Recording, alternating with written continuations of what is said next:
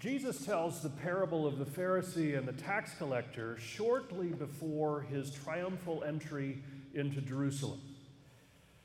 While not as famous as the prodigal son or the Good Samaritan, the parable of the Pharisee and the tax collector articulates a few central themes in Luke's gospel.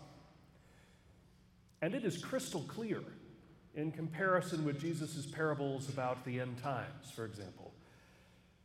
The Pharisee trusts in his own righteousness, while the tax collector trusts in God. Anyone familiar with the theology of justification by faith knows that the tax collector does the right thing. He has faith that God will show him mercy. So be like the tax collector and not the Pharisee. A simple and straightforward message. And with that, I can conclude the sermon and sit down. But before we jump the gun, this parable demands more attention. For the simplicity of the setup actually reveals subtle truths about humility and discernment in the life of discipleship. A brief discussion of discernment will show how it factors into the posture that the Pharisee and the tax collector adopt towards God. Discernment is an important skill, and it's often in short supply. If you're anything like me, you can look back on your life and identify a period full of obvious mistakes in discernment. A bad haircut, ugly glasses, fashion mistakes are common errors of discernment.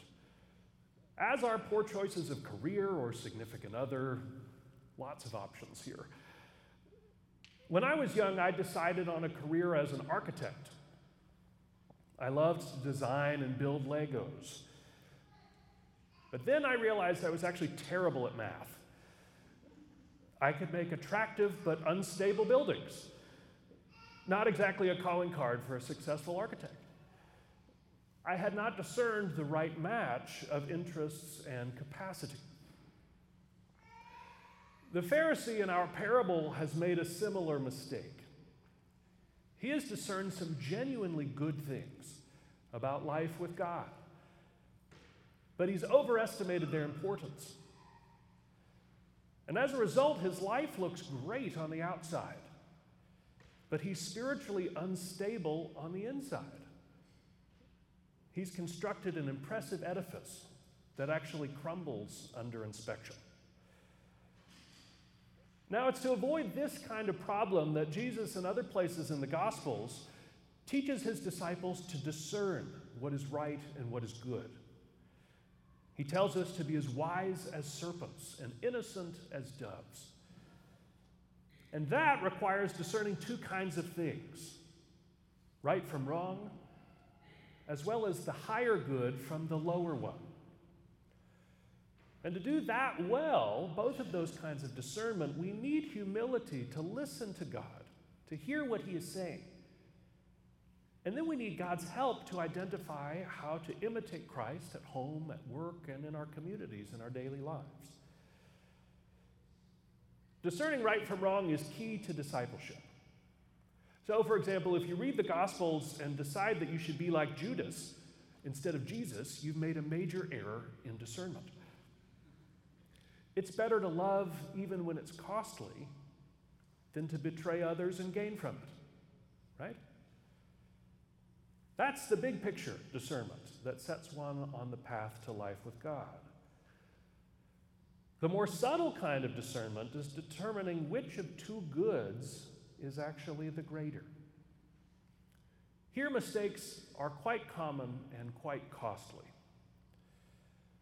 At the end of life, for instance, most people regret prioritizing the goods of job and income over the good of time with family. And unfortunately, the Pharisee has made that kind of error with respect to his religious observances. He's prioritized those over his relationship with God. It's a common mistake. We all make it. Now, just so we're clear, by way of review, Pharisees in the ancient world were a class of religious leaders. They were zealous about the law, and they emphasized obeying God's commands, two genuinely good things. They did what was right, and they avoided what was evil. And for these reasons, many people assumed the Pharisees were righteous in the sense of being in right relationship with God. And the Pharisee in our parable is convinced that he is right before God. He fasts twice a week, tithes 1/10 of his income, and lives according to the Decalogue. He doesn't steal, commit adultery, or covet what his neighbor has. Instead, he obeys God's commands, even when it's hard to do so. Now, in contrast to the Pharisees, the tax collectors in the ancient world were anything but righteous. They collaborated with the Roman occupiers. They extorted the poor, oppressed the needy, and actually ignored God's commands. In short, they are on the wrong side politically, socially, and religiously. And you can see why the Pharisees critiqued Jesus for associating with those very tax collectors. Doing so seemingly compromises Jesus' righteousness, at least in their eyes. So when the Pharisee says, "God, I thank you that I am not like other people," he's actually speaking the truth. His deeds do set him apart from the tax collector. Yet the Pharisee has made an error of discernment. He overestimates the importance of those deeds with respect to his standing to God.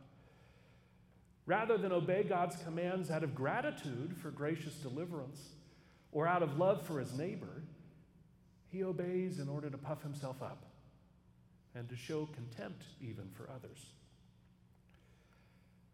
That's not the kind of obedience that builds relationship or sets one right with God. It's merely external compliance, designed actually to draw attention to himself. And this is especially clear when the Pharisee prays, effectively saying, "See how bad everyone else is? See how good I am?" So it may be surprising then to hear that it is the tax collector in this story who discerns rightly. He knows his deeds don't measure up to God's requirements of love and justice. So what does he do? He pleads for mercy. Standing apart from the crowd, which is symbolic of his ostracization, both socially and religiously, he beats his breast. "God, be merciful to me, a sinner." You see, this tax collector knows that good deeds are an expression of the heart, not ways to earn righteousness. And he knows that his heart and his deeds need to be changed. And that is why he discerns the good that is higher. He prays for mercy and is actually justified before God. And it is to drive that point home that Jesus says, "All who exalt themselves, as the Pharisee has done, will be humbled, while those who humble themselves, like the tax collector, will be exalted." In other words, Jesus wants us to see that life with God is made possible by faith in God's deliverance and by humble appeals for mercy, not by right actions done for the wrong reasons.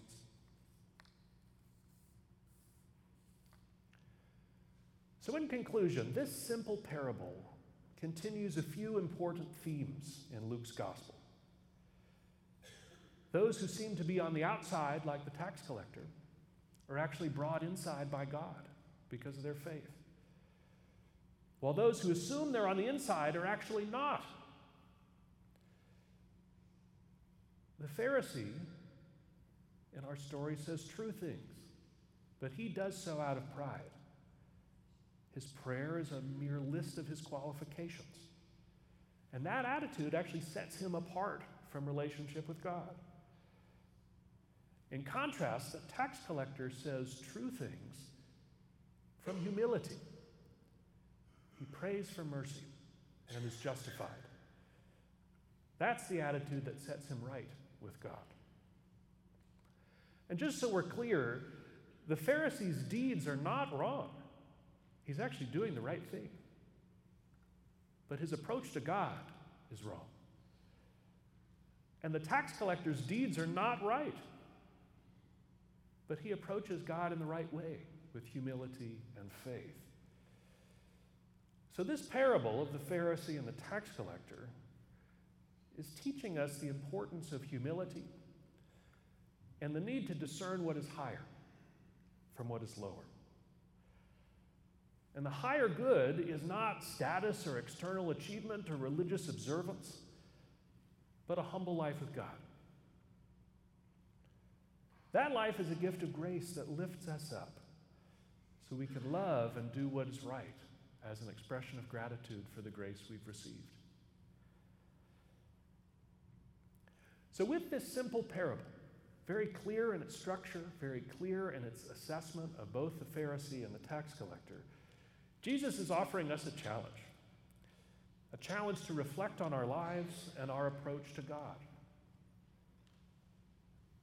Are we like the Pharisee, focusing on our accomplishments and comparing ourselves with others? Or are we like the tax collector, who prays for God's mercy? Have we determined what is right and what is wrong, yet missed the higher good of a close connection and relationship with God? We all fail in this. Priests perhaps more than anybody else. And so it's wise for us to pray as the tax collector does. God, be merciful to me, a sinner.